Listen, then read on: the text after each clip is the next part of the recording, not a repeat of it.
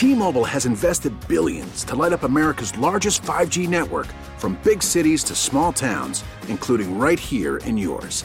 And great coverage is just the beginning. Right now, families and small businesses can save up to 20% versus AT&T and Verizon when they switch. Visit your local T-Mobile store today.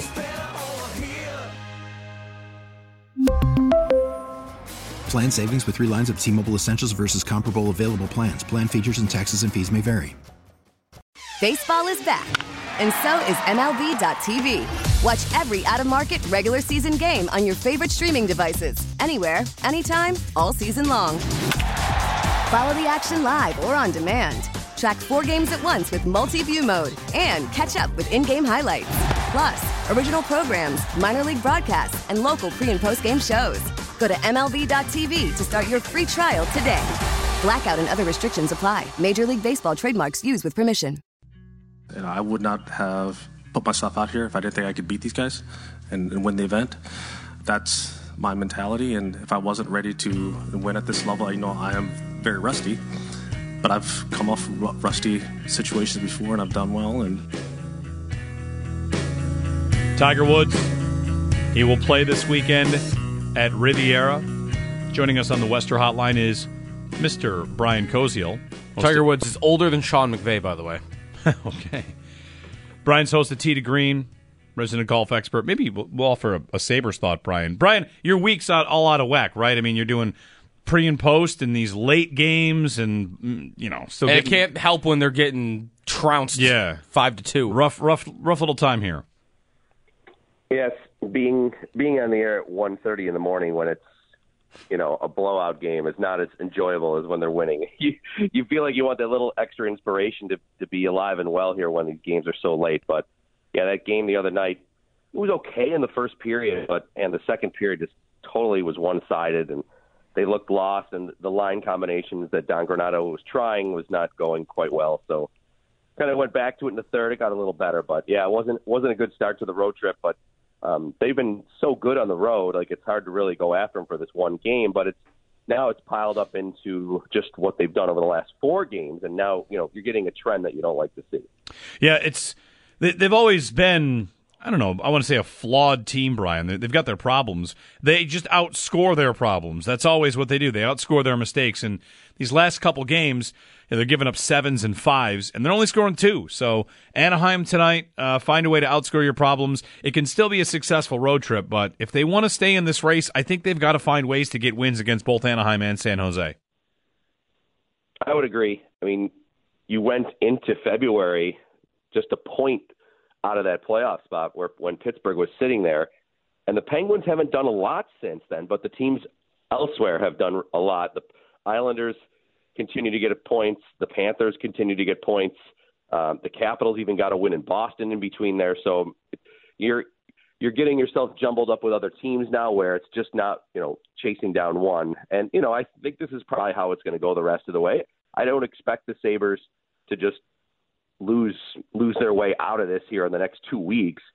It's probably going to do what it's been all season. Is they'll go through 3 to 4 game stretches where maybe they go 3-0-1, and then maybe we'll see the flip of it, and we'll think, they're within a point or two, and then maybe they're back 3 or 4. I just think that's kind of the team that they have at the moment, and I'm not saying that this team isn't perfect. Of course, they're not, but I think if they can get themselves maybe just to be within a few points going into March and April, I mean, what an experience this will be. I know you spoke with Kevin Adams. Paul and I did on Saturday on pregame.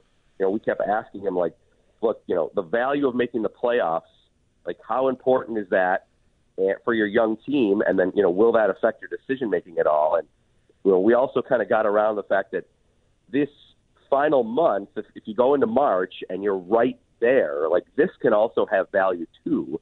And that's not to say that Kevin Adams is going to not make a move or anything because that he thinks that March is the playoffs or anything, but that these games in March, if they are right in the race and every night matters, he said, that's also a big piece for our team going forward if you look big picture. So I know fans probably don't want to hear about, these games if it doesn't equate to an actual playoff spot having a lot of meaning. But I think with this team being so young, if every game the rest of the way has actual meaning and pressure and they're right there, I think there will be some value long term in it, even if it ultimately doesn't make them a postseason team this year. And I want to ask you about Jakob Chychrun specifically, because he's not yet been traded. He's being held out for trade reasons. There was a report maybe L.A., Boston's been linked. And, you could talk about the effect of these March games, Brian, and how they are important. You could also just go out and get a good player and get him in your lineup and start to get used to him and what it might look like. And my take on Chychrun is going to be this. If he goes to the Kings, I'm not going to be upset. If he goes to the Bruins, I am. And there's a very specific reason for that, which is the Sabres can be patient all they want. They can talk about their own growth, but they will have to eventually pass these other teams. And they do have an awful lot to spend from an asset standpoint. You could be patient. You don't have to make this Chychrun move. But if Boston were to get him, he's 24.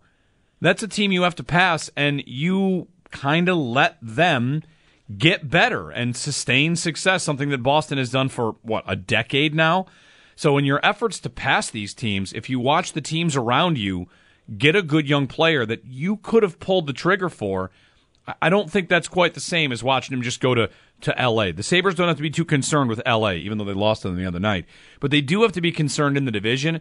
And I almost worked myself into a spot where getting a good player to block a divisional opponent is a good idea, and a doubly good idea. I think that's a good point. I mean, I'll totally admit I was dead wrong on how Boston would play this year. I thought at some point their age would catch up with them, that, hey, maybe that could be one of the teams that maybe fall. Well, clearly not. They're obviously like a historical pace. But you're right. If Boston adds somebody that's 24 and then they end up signing them long term, like, okay, does that continue to keep Boston ahead of you in this race that you hope with this group that the Sabres have is long-term success, and trying to pass whether it's Boston or Tampa or Toronto at some point, right, you're going to have to do something to get better than them. Is the current group right now just all of a sudden in a year from now or two just going to be better? Like, it'd be great if that happened, but I would agree with you. The chances of it, if other teams are going out and picking other players off of other teams, especially young ones, who's 24, who plays, 23 minutes a game? Like, you're just giving yourself instantly better like that, not only for this season, but for long term. And it's the trade that Kevin Adams keeps talking about that makes sense. He's not interested in getting the rental. He's interested in getting somebody that could be here that's in their mid-20s. We always bring up Alex Tuch. That's the example, that sort of player that has possibilities to be with you long term, to still develop even more. So I think a guy like Chychrun would be an outstanding ad for the Sabres, if just much so, like you said, if it's another team within your division that you're going to be battling with for years, that you're trying to leapfrog, if you can block them out of it, for sure, do it. And the Sabres have prospects and they have draft picks if they want to do it. Like, I don't think that Kevin Adams is handcuffed in any way. I know that they're not going to be reckless with spending money, but they have cap room too, if it means extending a guy in part of a trade. So I think everything's on the table. I think Kevin Adams actually is in a really, really good spot in terms of holding the cards. He's got prospects that teams want. He has draft picks, and he has cap space. And I don't think there's a lot of teams that have all three of those spots available when it comes to making deals. Brian Cozy on the Worcester Hotline. Brian, we also got you on to talk about the golf this weekend. How about the group that goes out? I think it's 3:06 tomorrow afternoon. Yep. It's in the 3 o'clock hour. Rory, JT, and Mr. Tiger Woods. So back at Riviera. First, if you could, for fans, and by that I mean myself, who maybe don't remember Riviera that well, what is it known for? What's special about this course? And I guess, why would Tiger pick this event as one to come back for? He's super, super familiar with the course. He played it growing up. It's in the Los Angeles area. It's the comfort. We know Tiger over the years when he's had the success, the Arnold Palmer Invitational, the Bridgestone Invitational event in Akron. He tends to shade toward the events where he knows he has a chance to compete. The layout of Riviera, I think, sets up to him in the sense that it's not necessarily the longest course on tour. He's got super familiarity with it, playing it. It was one of the first events he played in on the tour in the early 90s when he was still in amateur status. So I think this was handpicked on purpose because of that. I also think, too, it's physically something he has to think about, too. The walk is not a killer. That's something that I think we're probably going to have to talk about for the rest of any time we see Tiger Woods play, is how is he handling walking 72-plus holes over the course of the week at a tournament. So in that sense, too, I think maybe that was a piece of it. These elevated events now that the PGA Tour has, this is now back-to-back. Last week, of course, at Phoenix and the Waste Management Open, you had all the monster names, and there's another one here this week. Tiger, I'm going to guess, is going to commit to events like this, too, for sure. His competitive level, too. I'm sure he wants to be there when guys like Rory and JT and Rahm and Morikawa and Spieth and all these, and Scheffler are all there, too. Let's face it, there's got to be some personal ego involved in the sense of, hey, if I'm going to go out here, I'm not going to go out on a week where all of these guys aren't there. He always wants to compete on the highest stage. So I don't think it's a surprise that he came back here because of some of those factors. That grouping that you mentioned also could be, I would say it's for sure for television eyeballs, for sure. But I think events and tournaments are definitely looking up and saying, how can we make Tiger comfortable to our event? Yeah. And he's like, well, let's take two of his best friends on tour and put them together.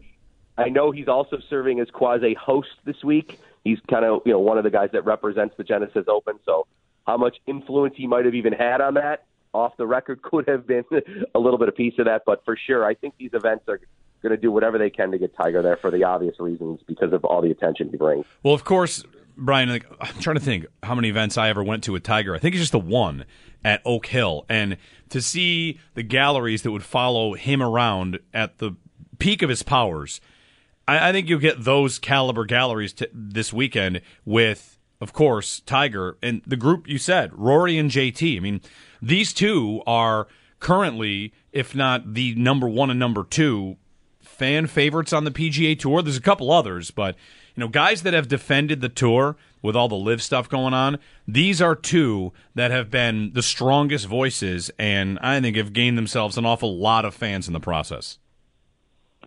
I would agree. I mean, if Tiger is not at the event, I mean, I still think Tiger's the number one draw by far.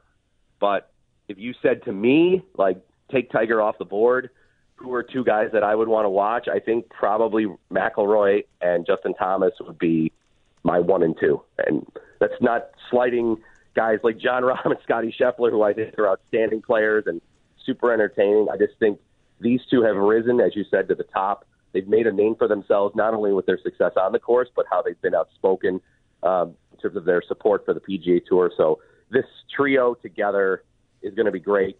And, Thursday afternoon, just a little after 3 o'clock, it'll be going, and I'm sure that it'll be by far the largest gallery on the course. And when Tiger plays, too, the rest of the field, definitely you can sense that they have a feeling of appreciation.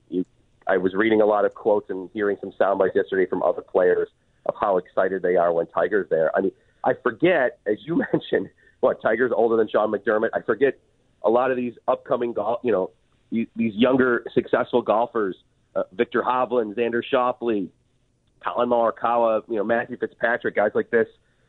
I mean, they're literally almost half the age of Tiger. And I keep thinking, like, oh, yeah, they grew up, the little kid watching Tiger on TV. And so many of these guys have said, like, hey, I'm a professional golfer because Tiger Woods inspired me to go want to be a professional golfer. So their idol is playing alongside of the fact that they're trying to compete to win at the same time. So I think that's always an underlying storyline, too, that not only are golf fans and the sports world excited to see Tiger, but the best in the world that are also playing on the same course in the same event are just as excited to see Tiger play.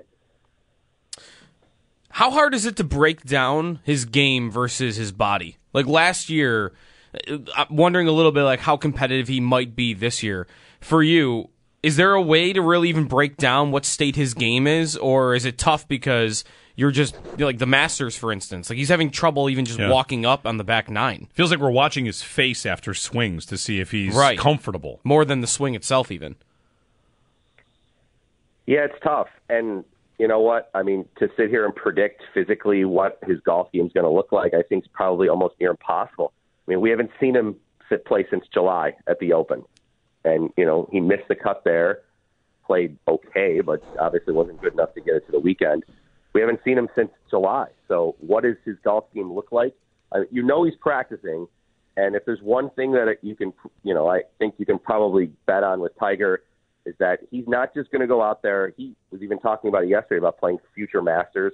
He's not going to go out there just to kind of be a token ambassador or just to pump up the event. He says, he's got to feel confident. I think he was even the soundbite that Evan played was about he's going out there thinking like, hey, I'm going to go out there with this plan to win. My game is in a spot where I think I can. So I'd like to think that, what is a reasonable outcome for Tiger's golf game this week with the fact that maybe he still hasn't fully walked 72 holes, I'm guessing, over the course of 4 consecutive days, probably since the last time he made a cut, which would have, I don't know, is that even the Masters? We have to go back to April, the last time he did that. So I think that that's going to be an underlying story and a challenge throughout. In terms of his golf game itself, he's always said, even he did a year ago, he said, it's not the golf swing that I'm worried about. He said it's in between the golf swing right now with my body. He said his ankle's bothering him now too.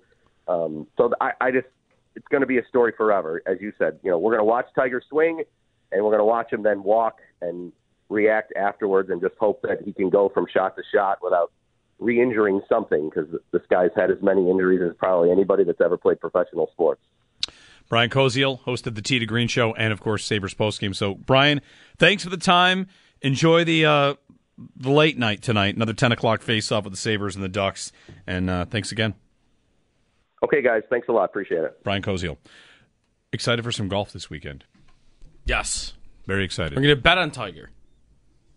Yeah? What, just to make the cut? I said, are you going to bet on Tiger? Oh, no. Yeah, to make the cut. Make the cut. My. What would those odds be? You probably get good odds on that, right? Yeah, I've not looked at it yet. He shouldn't have great odds. I mean, he should be near the bottom. He should be an underdog, I would think. He's not playing consistently, so first round out there, you just get an X factor. But people are going to want to bet it, that's for sure. 803-0550, 1-888-550-2550. Plus 125 to make the cut. Okay. That's pretty slight underdog. Barely, though, man. I don't know. Not touching it? I also don't want to bet against him, right? What fun is that? It's not fun. That's not fun at all. The way I like betting, too, if there's 99% of the money on one side, I want the other. I feel like this is one where 100% is going to be on the other side. But I can't. Come on. That's the lamest thing ever would be to just bet on Tiger to miss the cut and root for bogeys. Yeah, he misses putts, and you're like yeah, let's go. Yeah, that's right. Yeah, he hits it in the trees. Let's go. No, can't do it. Riviera this weekend. Jeremy White, Jody Biasi here on WGR. We really need new phones. T-Mobile will cover the cost of 4 amazing new iPhone 15s, and each line is only $25 a month. New iPhone 15s? It's better over here. Only at T-Mobile, get 4 iPhone 15s on us and 4 lines for $25 per line per month with eligible trade-in when you switch. Minimum of 4 lines for $25 per line per month with autopay discount using debit or bank account. $5 more per line without autopay, plus taxes and fees. Phone fee at 24 monthly bill credits for well-qualified customers. Contact us before canceling account to continue bill credits or credit stop and balance on required finance agreement due. $35 per line connection charge applies. See T-Mobile.com. Listen to every MLB game live. In the deep left center field, it is high, it is far, it is gone. Stream minor league affiliates. The Midwest League home run leader. And watch the best baseball highlights and look-ins on MLB Big Inning. MLB At Bat is your all-in-one live baseball subscription for only $3.99 per month. Deep left field, it's gonna go. Alvarez ties the game. Subscribe to At Bat within the MLB app today. Major League Baseball trademarks used with permission.